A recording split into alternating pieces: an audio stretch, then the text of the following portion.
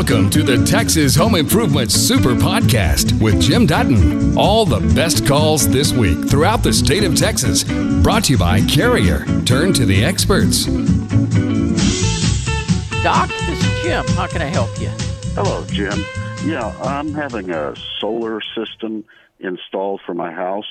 And I was wondering if there are any, oh my God, watch out for this type problems that you want to tell people and or me about.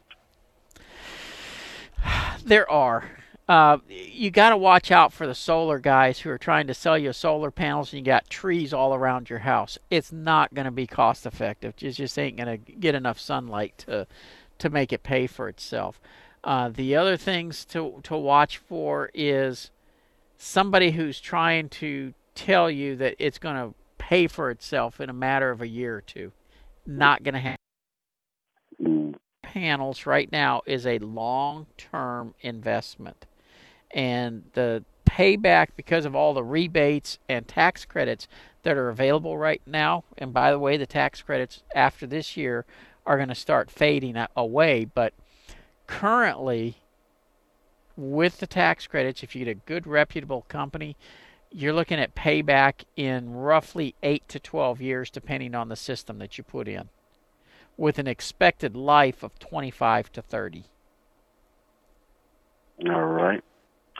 Well, thank you much for the assistance. Hello, Betty. How are you today? Very well, thank you. What can I do for you? I had 4 basic questions about raising house foundations to meet new flood zoning. 30 years ago when we bought our house, there was no flood insurance required. When we remodeled and refinanced to cover the remodeling, it was required. So as a result, we have a foundation that is in 3 parts. And so we wondered, what are the usual steps in raising a house foundation? Does it make any difference if we got a foundation that's now in 3 parts? And what's a ballpark on how much this sort of thing costs? And do you have any references for folks that do this? Yes, I do it. Oh, how nice. I have been raising houses since 1989. The highest I've gone is 9.5 feet. And, we do it at Due West, we do it on a regular basis. So I can definitely help you out with the questions that you have. Okay. In regards to your additions on the home, it can be done, especially if it was tied together well. But if it wasn't, we're able to go in and strap things together in order to be able to raise it. I just did one that not only had additions on the house, glass rooms, that are used for plants. Yes. Greenhouses that were added onto the house, and we were able to raise that up with the house as well, glass and all. Wow. Be handled. What were your other questions on it? About what's the ballpark on how much? I'm sure that depends on how high and the square footage. But for example, one of the parts that's added on was we covered the patio and made a solarium of it. Yeah. So if it's just a patio and only 4-inch concrete, that's not going to be able to come up. But if it had a perimeter concrete beam on it and stuff, then it would be able to be raised. It's on pillars. Okay, yeah, the pillars can be handled. That's not a big problem. As far as cost, you're not driving down the road or anything, or you're sitting down, right? Yeah, yes. Yeah, it is that much. Okay.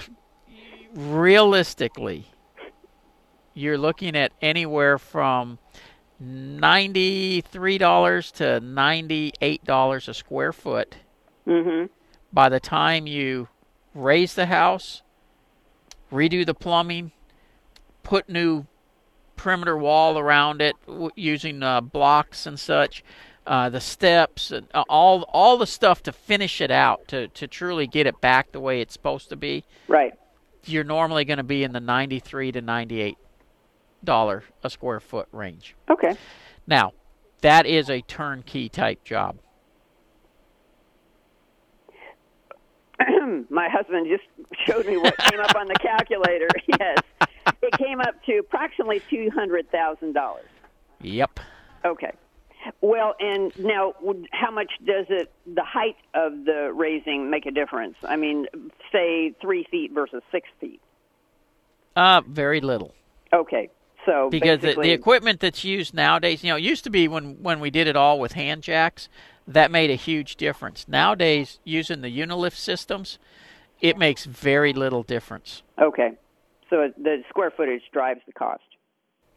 In fact, the majority of the work is going to be getting it ready, putting in piles, all this kind of stuff. Then the lift, that's literally going to be done typically in one day, whether you go 3 feet or 6 feet. Okay. And the preparation work, about how long does that take? That can take several weeks, depending on the size of the home. And truly, that's where a lot of the companies are missing it. Because we got a lot of companies coming in from out of state. They don't understand our soils and the fact that we got to get deep down into the soil to be stable. Yes. And so they're putting in piers and piles and things like that, and they're only going 10 foot deep. And yes, that's enough where they can get the house up there.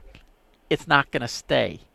Those houses are going to start moving, and they're going to be extremely expensive to fix once they start moving. So when you do it, you got to make sure you have somebody who understands the soils and gets deep, deep down into the ground to permanently stabilize it. About how deep is deep, deep?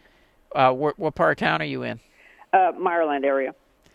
In Meyerland, we're typically looking at something in the neighborhood of 20-plus feet. Wow. Yeah. Jeez. And I've done several of them in Meyerland. Excuse me? I've done a bunch of them in Meyerland. Okay. And we're still, even at 20-plus feet, you're still talking $200,000. And I lost you for a second there again. Does the depth make any difference? Whether you go 20 feet or 20-plus much, does that make a difference in the cost? Not at all. Okay. So it's just square footage. And 2,000 square feet is about what we're talking about. Yeah, so, I mean, a good ballpark figure then is going to be something just shy of $200,000. Okay. Well, now, again, and that's doing everything. Sometimes people will want to leave some stuff off and try to do it cheaper, but you end up spending it to do it anyways because the city's going to make you bring it up to a certain code. The other thing you got to watch is there's a lot of companies, like with your garage. Is your garage attached or detached? Detached. Okay, you'll have the option then of leaving it down or picking it up. A lot of houses that have an attached garage, people aren't given the option of anything other than cutting it off or building it into part of the house. And one of the things, in fact, I'm starting one of the driveways Monday. I'm building a ramp up into the house. No dirt under the ramp. It's going to be much like a parking garage type ramp. So it's steel construction underneath it that can support the car driving up into the garage, and that way you're not losing your garage and stuff, and your vehicle is up out of the floodwaters as well. That's something to think about. William, this is Jim. How can I help you? Afternoon, Jim. This is probably a pretty simple question, but we have gone to our patios for concrete and to extend the patio out, and we want, with the original slab, patio slab was from 1998. So the difference in the color is just driving us nuts. So what do you recommend as far as resurfacing that with a deck paint or epoxy or something, just to get it all the same color? And that's what you'll end up doing. I just did a big concrete pour for a guy, and he's saying the same thing. Hey, it's a different color. Well, the sand is different, the age is different, the sun's been beaten on the other one. It's going to be a different color. Now, as they age, a lot of times they will get closer in color, but it takes years for that to happen. So Quikrete actually makes a top coat that you can put on to the concrete. It's kind of a skim coat that goes over the top to give you a new look finish over the entire thing. Or like you mentioned, you can go with one of the epoxy coatings or something like that. I think you're going to find the Quikrete is going to be your least expensive, and if you're just going to have a true concrete patio, that's going to give you the color that you're looking for. Yeah, we checked at Sherwin-Williams, and they recommended a deck paint. And deck paints are fine, but the problem is it is still a paint, and as you walk on it, it will wear. Okay, and the Quikrete would give it better durability. lifespan, you think? Yes. Okay. Quikrete then. All right, we'll check it out at Lowe's then. All right, thank you, buddy. Appreciate You bet. it. Take care. Bye. Bye. Now, when you're checking for it, what you're looking for is Quikrete's top coating. It's just a skim coat that they've designed to go over the surface. Carlos, how can I help you today? Well, my Hello. neighbor's got a female cottonwood tree, and I got a new in-ground pool, and this time of year is terrible for me because all the cottonwood falling in my pool. Yep. What are my options? Can I call the city and do something done about it? I heard about spraying it early spring so it doesn't drop the cottonwood, but I spend about an hour a day cleaning the pool out, and I'm a little tired. Yeah. Well, let me ask you a question. Who was there first, the tree or the pool? The tree. So The tree why was should, for sure. Yeah. So why should he redo the tree for the pool? Well, talking to him to have it sprayed in early spring, help it not drop the cottonwood. I heard that helps out with, I guess, herbicides or something. You know, I know there are some things they can do for that, but whether you can compel a neighbor to do it, chances are good you cannot. Because the fact that the trees drop it is just part of nature. Now, could you offer for you to pay for it to help protect your pool? Absolutely. But truthfully, I wouldn't expect my neighbor to do it for my pool. Oh, I consider paying for it or, splitting with the other neighbors because it gets in our AC unit also. We got to clean that thing out, 3 or 4 times during the 3 weeks or 4 weeks it drops the cottonwood. Yep. So it may be those things are horrible. They are horrible. Now probably the best part about it is if it's a really large cottonwood, it's probably getting close to the end of its life, and the tree will be coming down before long anyway. So, truthfully, no, you cannot get the city to force him to do anything. But what you may want to consider doing is, like I said, get with him and, if there's a spray that will help curb it, you guys can look at teaming up to do that. One cautionary note, when you start using sprays like that, typically sprays have effects on other plants as well. So it may not be the most desirable way to do it. It's about 80 foot tall. Ooh-wee, yeah. Yeah, so you start trying to spray an 80-foot tree, you're talking about spraying probably 3 yards in each direction by the time you get finished spraying that tree. I've been in my house 18 years, and that tree is probably around 16 years old. So how much longer do you think it's going to live? Those big cottonwoods that way typically have a lifespan of somewhere between 20 and 30 years. Now, so I have a little time to go still then. Yeah. All right, so I guess I have to bite the bullet and clean my pool every day and cleaning my AC unit every other week.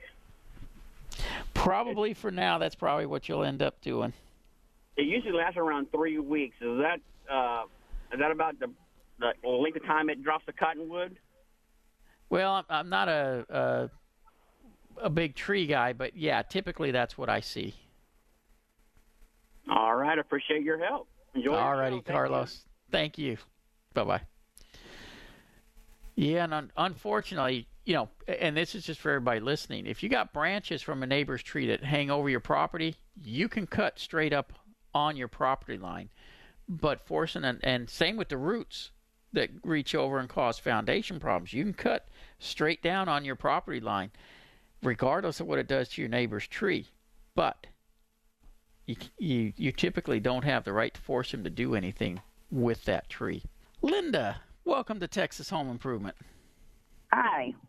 Hello. I don't know if you can help me or not, but I have a kitchen sink that I've done everything I can think of to get the water pressure, and I have no water pressure. Everything else in the house seems okay. The outside faucet seems okay. So any suggestions other than replacing the faucet? Have you taken the aerator off and cleaned it? Yes, sir. Okay. And I even tried the WD-40 in the spout thing that I saw on the internet. It was worth a try. Well, I hadn't heard that one, but the good old internet. and is it low on both hot and cold? Yes. Okay. This is a two-handle faucet then, right? Mm-hmm. Where the mixer is in the faucet housing, there's a piece of debris that's blocking the port that's letting the water come out. So to fix it, shut the water off under the sink. Mm-hmm. Remove the two handles, and the stems, that go down into the valve itself. Right. And flush it out. Okay. And you're going to find there's going to be a little piece of debris that's going to come out, and then that faucet's going to work just fine. Okay. Now, how do I flush it out? You literally. Well, since you're going to have to probably just take a bucket of water and use a cup to dump down in there to swirl things around and vacuum it out. Use a shop vac to vacuum it out. Anything to just get the water to move in there and take it out. You may want to just take it off and take it outside and run water through it backwards. Okay. All right. Well, I'll give that a try. I've tried everything else. Yeah, because that's what it's going to... If all other faucets have good pressure except for the one, it's either in the aerator or the mixer valve, either one. And so since you already cleaned the aerator, it's got to be in the mixer valve. Now, when you say aerator, you're talking about that thing on the end of the faucet, right? Yes, ma'am. Yeah. Okay. Yeah, I did clean that out. That's the first thing I thought it was, but that wasn't it. Because even with the aerator completely off, it's still just a trickle, really. Yeah. Then there's just a piece of debris. Have a spray nozzle, and it comes through that with pressure. Oh, yeah. Then definitely it's going to be in that mixer. Just clean the housing out, and you'll be fine. Okay. All righty. I appreciate your time. You bet. Take care. Just a reminder, it's a huge help if you subscribe to, rate, and review the podcast. It helps people find us. I'm actually going to start talking with Gene Stewart from North Texas Farm and Garden. We're going to talk about steel equipment a little bit, and we are going to have some different people in that we're going to talk with, because since we've got so many people out here, I always like talking with people, and don't mind mixing in some calls with it. So 1-800-288-9227. Gene, welcome to Texas Home Improvement. Well, hey, thanks, Jim. I greatly appreciate it. It is a pretty cool day out here, seeing all these cars and being at a great facility. I've seen some of these cars, and I'm a car dreamer, but my pocketbook probably won't reflect that. So. Yeah. I understand. Yeah, these things, you can tell people take a lot of pride in these machines. All right, so quite awesome. What has been your favorite one you've seen down the line? Well, actually, I like that older style Harley Davidson. I don't know if that's a factory truck or if they modified it, but that's pretty something. Oh yeah, yep. Well, let's talk about some steel equipment, because steel has really. First of all, they started with the chainsaws, but they've really been reinventing a lot of different pieces of equipment to make it not just more user-friendly, but stuff that lasts. Yeah. Probably from Consumer Reports, probably one of the highest graded power equipment manufacturers in the marketplace. They come with an outstanding warranty both for the consumer, the homeowner, and the commercial contractor. The breadth of their product offering, from just a typical weed trimmer to backpack blowers to including battery-powered products, is just off the charts as far as when it comes to quality. I couldn't be more pleased to have Steel be part of our product family in our location there at North Texas Farm and Garden. We're very fortunate to be in that location, and Steel to be there is one of the primary draws for people to come into our location, is because they know about the quality of the product, and the quality of the product speaks for itself. Well, and just so everybody knows, where is that North Texas Farm and Garden? Exactly, we are 1.5 miles east of the intersection of I-35 and Business 121 in Louisville. So from that intersection, you'd be traveling 1.5 miles going east towards the Colony, and we're right on the left-hand side on the north side of the road, right next door to Caliber Collision. I just picked my truck up from there on Wednesday. Shame on you for not coming by. Well, I shouldn't say I did. I was in Houston. I had my guys pick it up and bring it back to the office. So when I got in late Wednesday night, it was there. Well, we just moved probably about 1.5 years ago. We were right on I-35, right on the service road, and that location had been there for almost 30 years. And with the I-35 construction and the different phases, we just, elected to try to find a better place for the future growth. Move before they eminent domain it? Yes, sir. That's typically the way. So my wife and I, we wanted to move on our terms rather than somebody else's terms. And we found the right location. We built it for the power equipment business, and the results have just been phenomenal. New location, fresh appearance. And when you walk in, you see the steel equipment just pop. It's all right there. We have probably 1/3 of our store dedicated to steel product. Well, and, the beautiful part about the team that we have here on Texas Home Improvement of the steel dealers is not only do you guys sell the equipment, you're prime service guys as well. Absolutely. Somebody's paying for the equipment, but one of the comments that we'll typically make is that we're obligated to service that piece of equipment. So we have a vested interest to make sure that they're happy with it. And being in the service business is that it really helps reduce the amount of service if we take the time to qualify the application of the equipment with the desire of the customer. So we spend an inordinate amount of time visiting with customers to make sure we match up the specific need that they're going to use the tool for and make sure that that's going to be right for their application. Well, and that is pretty critical because you guys have battery-powered equipment that is great for the homeowner who has a regular residential lot. But like where I live, I'm on 1.5 acres, and I got a weed eat. Somebody's got a weed eat. Somebody does. Somebody got a weed eat around the pond and on the driveway and all that stuff. The battery may not be the right solution for me. Exactly. So what I meant by that and that comment is we will ask about 3 to 10 questions typically when somebody comes in and qualify that purchase and make sure that they're going to be happy with it, because if they're not happy with the product, in turn they're not going to be happy with North Texas Farm and Garden. So we have a very, very high success rate of taking the time to interview the customer to make sure that they're getting the right piece of equipment for the right application. And you mentioned about service. Our service, we're there. Yeah. I mean, we hit on all cylinders in our service business. And by the way, right now is our busy time of the year, and it's just incredible the amount of equipment that's being serviced in and out. But speaking of service, if we do a good job of qualifying that need up front, it greatly diminishes the service need on that. So if they underbuy and overuse, it's going to create an issue. And a lot of times customers will say, I want the very, very best you got. And guess what? Steel's got it. Yeah. So answer solved, right? Yep. I was talking about somebody's got a weed eat. See the lady sitting right there? Oh, yeah. That's my wife. When I don't get to it fast enough, she lets me know by going out and doing it. Well, that's a rarity. Once we get to that point, I know I messed up. Yeah. You probably get a bill for it, right? Yeah, well, I pay for it. Okay. We'll put it that way. Yeah.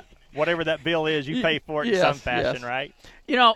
Talking about servicing equipment, since we're at a car show, one of the issues with a lot of cars, especially these older cars, is the fuel that the infinite wisdom of our government has forced down our throats with the ethanol. And I have some steel equipment like the quickie saws and things like that I use at work. I've gone strictly to using the steel fuel in all my stuff simply because the regular gas, it's messing up my vehicles, let alone my lawnmower and other things. It's just it's not cutting it. Well, you just hit on probably one of the things that we talk about no less than 24 times a week with commercial contractors and homeowners. Very, very hot topic. A lot of times people get upset because they don't understand the impact of ethanol. Yeah. And that conversation where the people get upset or the lack of understanding is on the backside of having to have something serviced or repaired.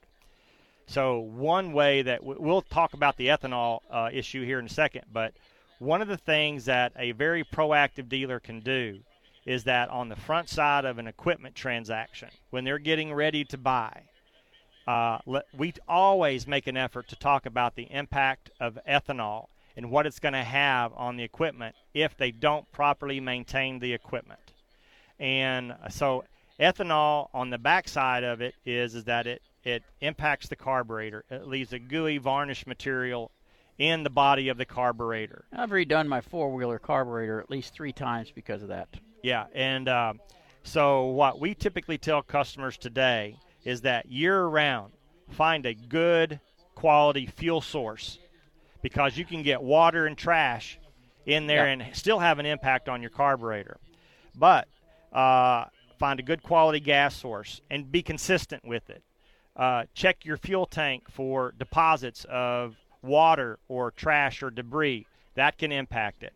Buy a good quality fuel stabilizer and run that fuel stabilizer year-round. Don't just run it during the cutting season. Run it year-round. And the biggest thing that people have to do now is they got to take a proactive stance on maintaining their power equipment during the off-season. They have to do a 3-step process typically to purge the fuel from the system. That's turn the fuel valve off, starve the engine of gas, drain the fuel tank, and then make sure that the fuel is drained out of the fuel bowl. Yeah. The easiest way to do that is keep that fuel in your machine with a good quality fuel stabilizer and on your iPhone or on your calendar at the first of every month during the off season, or when you haven't ran it in a while and you know that there's gas in there, is go out there and let that machine run for about 15 or 20 minutes. Yep. Just to keep the fuel and everything, all the liquids, so nothing is settling in there and going to cause you a problem. Some people don't want to mess with that 3-step process. But if you let it run on a more frequent basis and keep everything fresh, you're solid. Yeah. You know, it used to be boat owners always did that because you would shut your boat down and, hey, it may be 2 months, 3 months before you'd start it up again. So you always went through all those steps. Now we're having to do it with everything. Right. You know, a lot of people say, I have a 10 or 12-year-old lawnmower that I've never had to do that with. Yeah. Well, you have to look at how the carburetors are made these days from an EPA environment, because it's all about emissions, right? Yeah. So you're getting back to that infinite wisdom of our government. But you know what? I talk about this all the time, and I'm passionate about it. And what I want to do is I want to empower and have educated consumers of our product. Now, if it's a service issue or a product issue, I want them to be empowered and understand how that machine works and what they can do up front to not have an expensive repair bill on the backside. Well, I need to take a quick break. What's the phone number for North Texas Farm and Garden? We are 972-436-9410. When we come back, I got 2 other items I want to talk to you about. One is the Rumba of lawnmowers out there. The infamous IMO. Yeah. And then the other is going to be that backpack power supply. Absolutely. I'd like to touch on both of those items when we come back. When we left, I was talking with Gene from North Texas Farm and Garden. And, Gene, I got to ask about the self-mowing mower. Well, great. That's a great lead in. Let me kind of compare this just a second so everybody can get a mental picture. Driving down the road the other day, and I saw a Tesla going down the road. Yep. The guy did not have his hands on the steering wheel. In fact, he was reading something, and the car was just going down the road. So the equivalent to that is, wouldn't say you want to take a nap while you're driving a Tesla, but with the Steel IMO, robotic lawnmower, mowing is a thing of the past as far as putting forth effort. It is a robotic lawnmower that very common to the concept of the Roomba vacuum cleaners that people would have in their house, but very, very sophisticated piece of equipment, very, very simple to use and set up correctly. We've been very fortunate to sell about 3 or 4 of them in the last year. And the thing that we do on these IMOs, Jim, is that we actually go and do the installation ourselves from the beginning to the end, and we program it to the customer's specific needs. Right. That would include the days they want it to mow, the times they want it to mow, or schedule around family events at the house. And the feedback on that product has been outstanding. And it provides an extremely good quality cut, just as good or better, excuse me, than the typical push lawnmower. Oh yeah, because you know it's going out there on a predetermined thing, so you're not letting the grass get 6 inches tall before you cut it back to 2.5. Well, the thing is it mows continuous. Yeah. So when you look out at your yard, when it's up and going and running perfectly, you should have a perfectly groomed yard all the time. And with that, then it thickens it up. Yes, the more it mows, the less weeds you have. Yep. Okay, and I've only got about 20 seconds here. That backpack unit. Yes, battery powered, very, very, very becoming more popular now, and actually being specified by property owners or property managers, is that they want to be green friendly. And they want the equipment to be quiet, meaning not to... Don't disturb us. We want to not hear you out there trimming. Right. And they will specify a decibel level, and it's got to be below that. One more time, Gene. North Texas Farm and Garden.